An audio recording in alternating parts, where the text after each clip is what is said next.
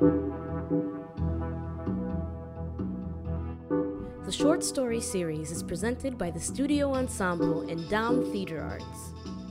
Today's story, The Tarred Womb, is written by Alexander Sheldon and read by Kelvin Morales.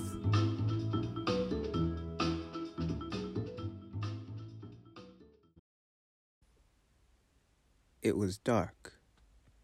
It was so dark in those first few moments, before memory, before feeling. Dark in that place where he was just stated. Then one day, he slid out from that wet place into the pool with all his siblings. It was still dark. Memory began here, in this chamber, when for the first time he broke the film, keeping his eyes shut. Crack, crack, and gazed upon his siblings. There were so many bright yellow eyes lurking in the dark beyond his view, older brothers and sisters keeping watch. In the black pool at the chamber's center, other black shapes lurched and bobbed and twitched, finding movement for the first time, each movement displacing the black, bubbling goo with a rumbling burp. One shape picked its head up out of the inky pool and let it fall behind. He observed the shape, watched its eyes break the film, two large yellow yolks in the center of a pale circle, a nose protruding forth like a promontory. Is that how I look? He wondered without words, for words had not yet been sparked through his new-formed synapses. He observed as a black goose slogged off the arms of this new shape, revealing some of the pale skin beneath. Little clammy hands with long, spindly fingers twitched. Lean muscles contracted and flexed, the beginnings of voluntary motion. He looked down to find his own two hands at the ends of his own knobby arms. Only the hands here were pale. The rest of the other shape, save for face, hands, and legs, were covered in a black mantle, thick and stained with the black stuff. He assumed that this, too, was how he looked. Whoosh, a faint sound. Whoosh, closer now. Whoosh, a final flap. Crash, a landing on a perch far above. He looked up and saw a very pretty thing. Mother. He knew it to be his mother. He knew her warmth, that which was once his house. She was so very pretty. Her mantle was fluffy, covered in innumerable silky feathers. She was so big, so heavy, folding in on herself in an unknowable cacophony of down and sinew and wing. Her claws gripped deep into the rocky perch at the entrance of this chamber, whatever it was. Her pale face was beautiful and full-lipped, her eyes small with black dots in the center. So pretty, he thought. One day I will look like her. One day I, too, will be beautiful. Then the larger siblings stepped forth from the shadows. They approached Mother, clambering over rock, clambering over the new siblings still struggling in the black pool. Mother opened up one of her claws and dropped a big red something that clattered down the rock and splashed onto the ground. It smelled nice. It had little brown hairs all over it. The bigger siblings all scrambled for the red thing, and in a ferocious litany, they swirled around and over it until they were naught but bones. He paid little mind to his siblings. He watched as Mother left, outstretching her vast wings and leaving them to the pit. When she was gone, he was transfixed by a sprinkling of tiny white lights left in her wake, living in the place beyond the maw of the chamber. Time passed. When it was cold, he curled up with his siblings and siphoned their warmth. He was comfortable, for a while. Then his stomach yelled at him. His stomach clutched his whole body. It did not feel nice. Some of the newer siblings were finding their feet, as he had done. Some were still just lumps hardening in the shallow black pool. When Mother returned, she dropped another red morsel. He did not stop to stare at the bright lights in the sky. This time, he raced his elder siblings to the red thing, compelled by the clutch of his stomach. Then he took his first bites of food, and it was so sweet, so scrumptious. Tearing into the flesh was so simple with his claws. The smell of it was intoxicating, and it smelled more when the red liquid flowed. He could not feed for long, however. He was fast, but his siblings were stronger. In their tussle, he was pushed out and away from the tasty thing. He decided he did not like his new siblings, and so he found a spot in the shadows, lying in wait for Mother to arrive again, eyeing the pool at the chamber's center, waiting to see if another sibling woke up, another mouth. Time passed in this fashion. Siblings would lie in wait, Mother would appear on her perch, the fast ones and the strong ones would feed. He did not feed often. He took to staring up at Mother's perch, wondering where she went, where the tasty things came from. He could hardly imagine a world beyond this black, wet place. More time passed. Mother did not appear. The siblings crooned, their stomachs forcing them to wail. Mother did not hear the wailing. Some siblings went to the maw of the chamber and tried to climb their way up. Not him. He stayed. Mother could not have forsaken them.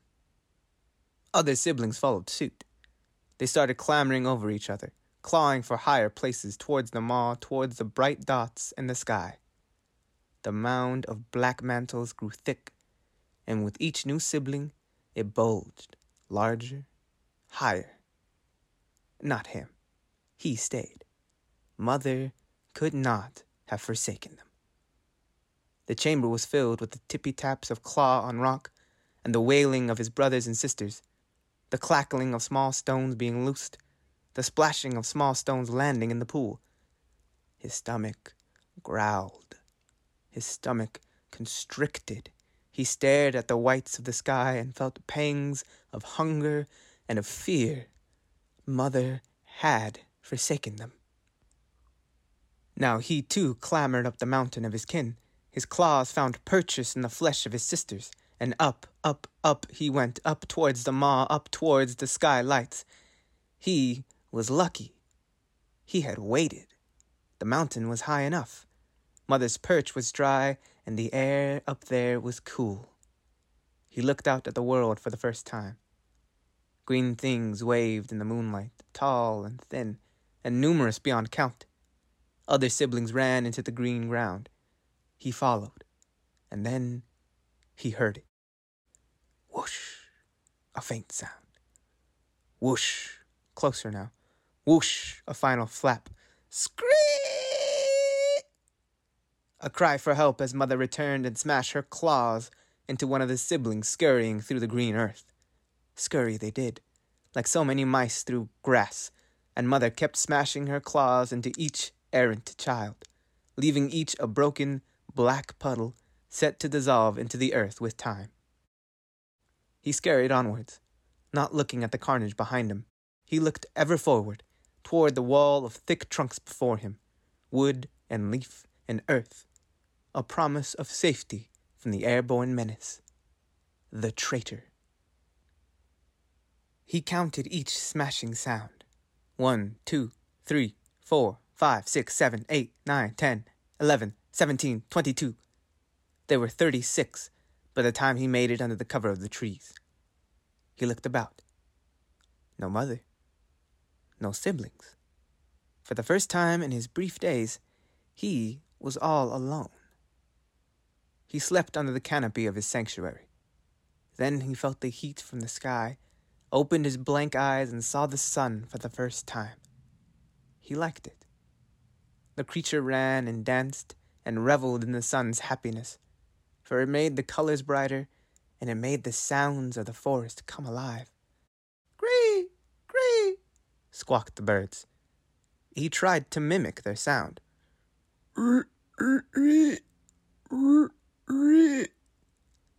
It just wasn't the same.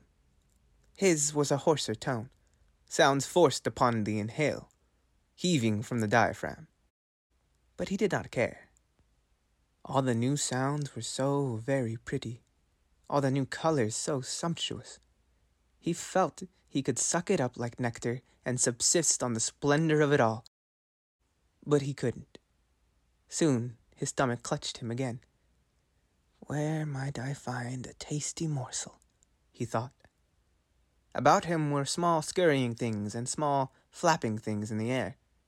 There were larger ones with horns on their heads prancing about on all fours. His stomach grumbled when he saw these. But they were so nice and so pretty he did not want to step on him like Mother did. He would not be like Mother, he decided. He would not put his claws to foul use, and so he wandered under the canopy of his new home, clambered over rock and root, in search of something tasty. He stumbled upon a big, bulbous flower. It was juicy, and it was nice, and when he put it in him, his stomach stopped yelling, and he had peace until it grew dark. Then it got cold again. He didn't like it. The creature was all alone. He didn't have his siblings to cuddle with to keep warm as he once had in his old dark chamber. He decided he wanted to find a new sibling. When the sun came up and it was warm again, the creature went exploring. He drank from rivers and ate fruits off the trees. He searched for a sibling. He searched for someone to keep him warm in the night. There were critters of all sorts in the woods, the prancing ones, the climbing ones, the ones that flitted and fluttered, the ones that were so small and buzzed so loud, the ones that looked nice to cuddle with, dashed at the sight of him, and this made him sad. He could not find a sibling before nightfall. When night fell, he was cold again. When the sun came up again, he resumed his search, and on he went, until he saw something puffy and gray rising from the canopy of the trees. This he followed.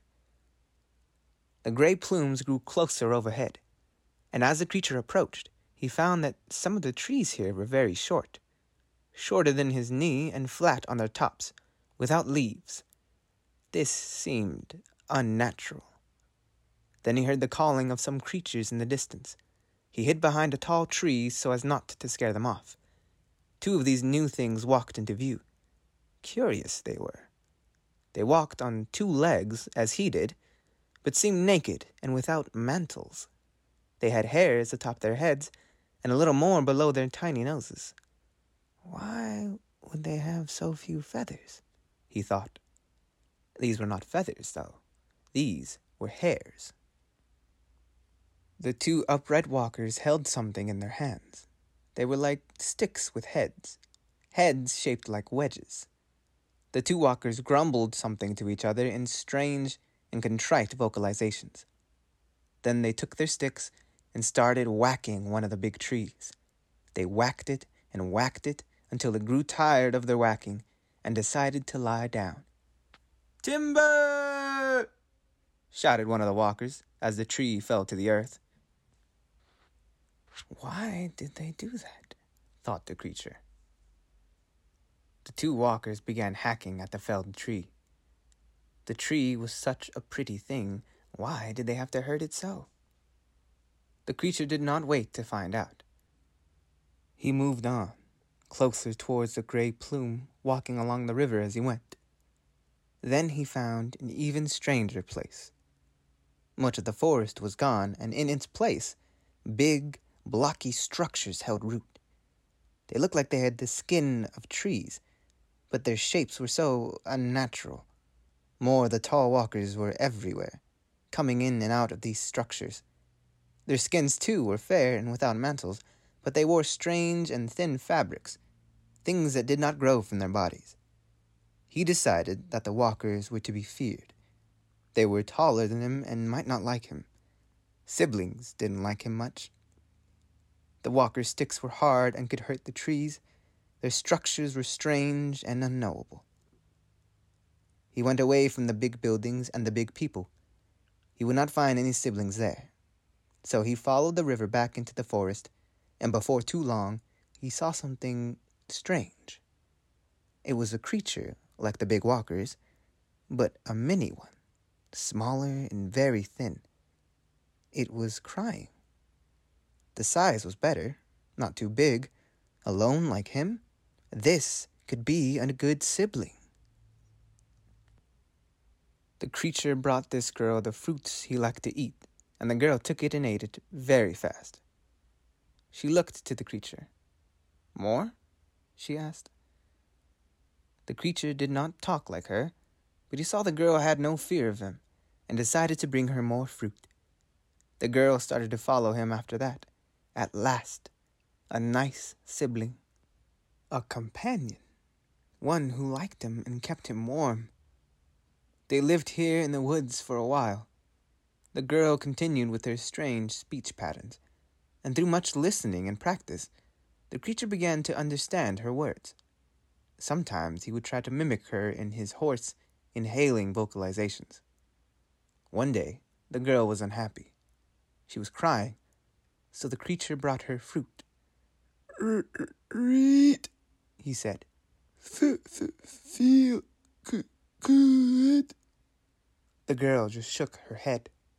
"I want my mommy," cried the girl, and then the creature panicked and was angry. "No, mother, bad. Mother, step on you, crush you." "I want my mommy." And then the girl ran towards that place where the big walkers lived. The creature was swifter and nimbler than the girl. He caught her before she got too far. He held on to the girl so she could not go to Mother. Mother would step on him. Mother was bad. The river was close by, and so he put the girl into the water because the girl could not swim, and so she could not run to get Mother. Happy with his plan, the creature went away to get some fruit. When he came back, the girl was still there, but she wasn't moving anymore. The creature would have to find a new sibling. He waited in the woods near the walker's place. He waited for new siblings. Sometimes the little ones left their homes and walked into the woods. He made them his siblings.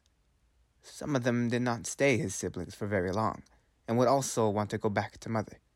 So he would put them in the water, just like the first girl. Others would stay with him for a long, long time, for many suns and many moons beyond count. They watched together as time passed, and the wood-skinned structures of the bigger folk were transformed to stone. The big walkers built more and more of the stone chambers and cut further and further into the creature's woods. More and more stone chambers, more and more big walkers. But, invariably, the siblings would eventually want to go back to the big people, so he would have to make them stop moving before they could leave him.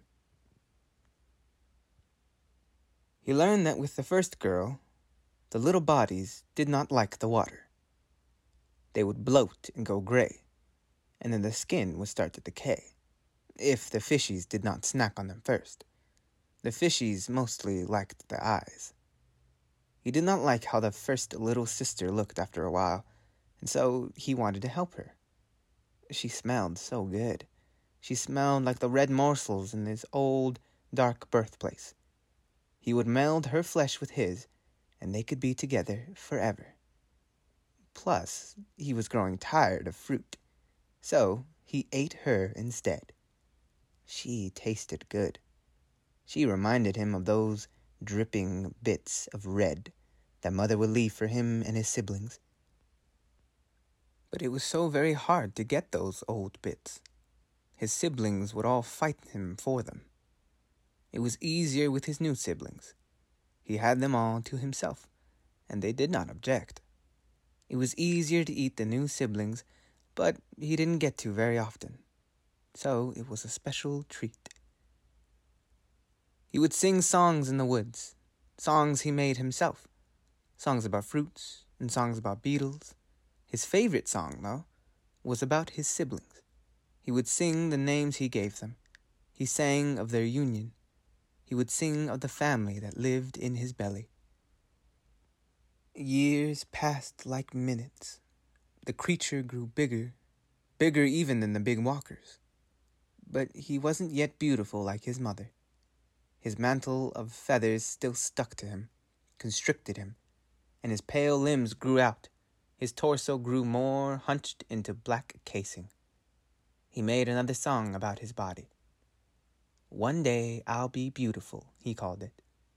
One day his feathers would grow fluffy and nice, and his back would sprout wings, and he and all his siblings would go and live in the night sky with the pretty white lights.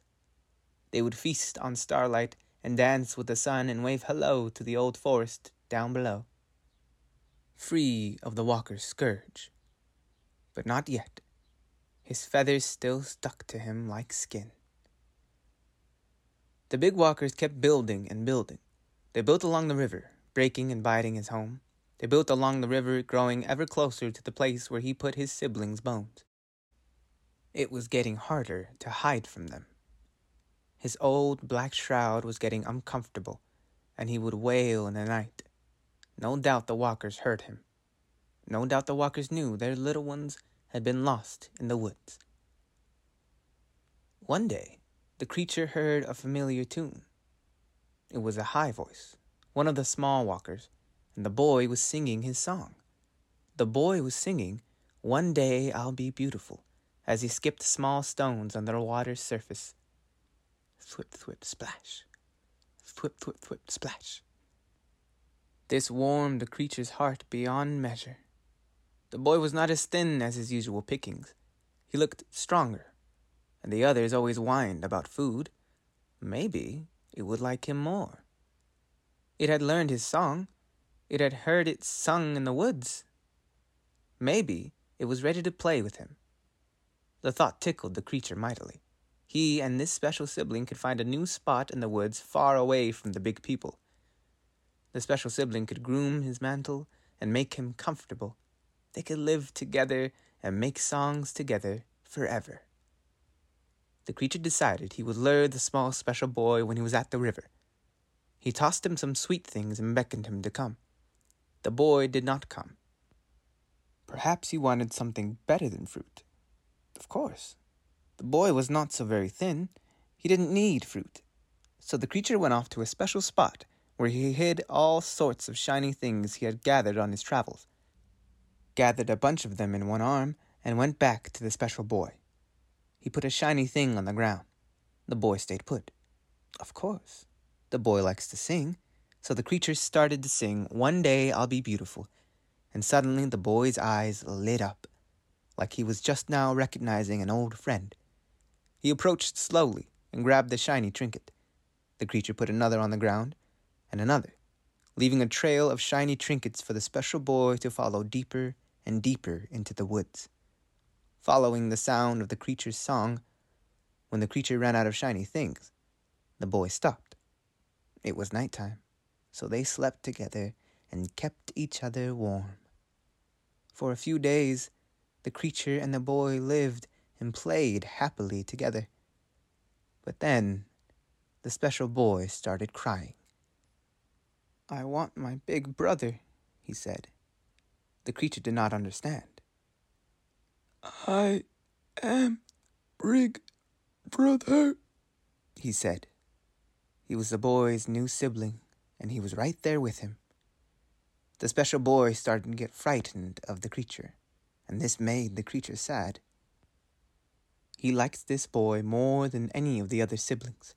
He wanted to keep it, not to eat it like the others, so he kept the boy with him at all times and would not let him leave. Over the next few days, the special boy grew more restless, more upset, and the creature did not know what to do. He tried to sing, and this would not calm him. He would bring fruits, and this would not calm him. Of course, he wants a shiny, nice present. He took the boy to the river, where they might find a nice shell or shiny stone. As he bent over and dipped his hand into the clammy water, he heard it. A voice. "Milo?" The boy heard it too, and shouted back, "Big brother! Milo?" This is one of the big people, the creature thought. "I am "Brig brother," said the creature. "Follow, I help you." And so he grabbed the special boy by the wrist, away from the yelling voice. "Milo!"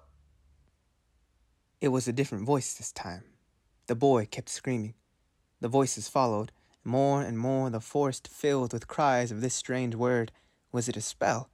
The creature thought, yes, it was.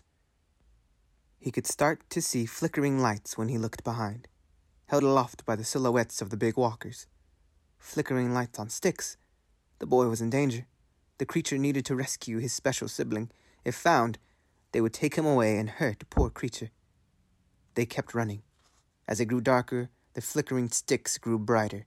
Shadows danced between the trees, shadows of limbs, of open mouths shouting strange phrases, angry phrases, murderous phrases. And so the creature ran, and ran, and ran with the boy in tow. They ran out into a grassy field, and the creature bent low, scurrying through the grass to remain unseen. As he went, he thought long and hard of the wedge-headed sticks the walkers carried, and how they had eaten into hard bark and make the trees groan and tumble.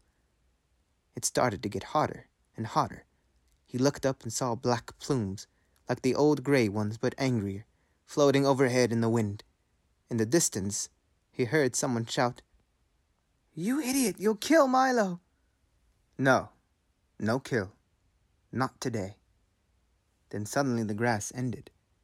The creature stumbled out upon a clearing at the base of a big mountain. He rested a moment and looked behind, only to find the whole field alight with flame, the night sky pulsing with the poison black plume. The creature thought he understood something of Mother now. Mother kept them hidden in the dark away from the world to protect them. The monsters were the walkers, lurking beyond the wood. Just look what they could do, breaking the wood, making the sky poison. He looked about him, still holding the special sibling. There was nowhere to go but into the mountain. But he stood still, frozen. Some memory of this place started to surface, some tingly feeling in his chest and in his gut. It was as if all the siblings within him were screaming at him not to go into that place. The special sibling started to cry, and this made the creature very angry. The fire died down in some places, and all that was left of the old field were black sands and black clouds of poison. Then he could see them, tall, dark shapes coming out of the black plume, bearing their sticks and sharp instruments. The monsters had come. They took small steps, ever closer, toothed tools ready to bite and tear and maim. Creature had to defend his little sibling. And now, after many years, he had a chance to test his strength. His claws proved a match for those of the sticks and the walkers. His long limbs let him move fast. His size let him strike fear. His weight and sinew let him strike hard and true. These dark walking shapes were no more dangerous than shadows, breaking under each heavy swipe of his hand. He felt proud and strong, and the red waters poured forth, the delicious red waters. A drink would do him good. He was so tired, and so he bent down to one of the little pitiful walkers and fastened himself to him, suckling long and hard on his prize. His eyes opened, and he saw more and more of the walkers coming, more pointed tools, more flickering lights on sticks. His triumph turned to ash in his mouth. Just a little more, he thought. I shall need my strength. He could hear nothing but the beating heart of his meal. Boom, boom. Boom, boom. Boom, boom. Boom. Boom. Boom. Boom. Boom. Whoosh. Whoosh. Whoosh. Whoosh. Flapping. A great shadow loomed overhead, blocking out the poison black plume. His rescuer. His goddess. He stretched his pale arms up as far as he could, with all his tarred feathers restricting his mobility. He sung a little song and did a little dance. He was home. Crash! He did not feel the breaking of his body. He did not feel his bones snap as Mother's claws tightened round his mantle. He could only feel the rush of the wind as the earth grew further and smaller. He caught a glimpse of the walkers, tiny in the distance as they scurried away into the woods like so many scared mice. He could not see his special sibling among them. The last thing he saw in the light was the maw of a cave. Then all grew dark as he descended hard, fast. He could feel nothing. His vision was fuzzy. In the darkness, all he could see about him were pairs of large, yellow eyes like yolks. And then his siblings were upon him. Thank you for listening to The Tarred Womb by Alexander Sheldon. Please join us next time for another in our short story series.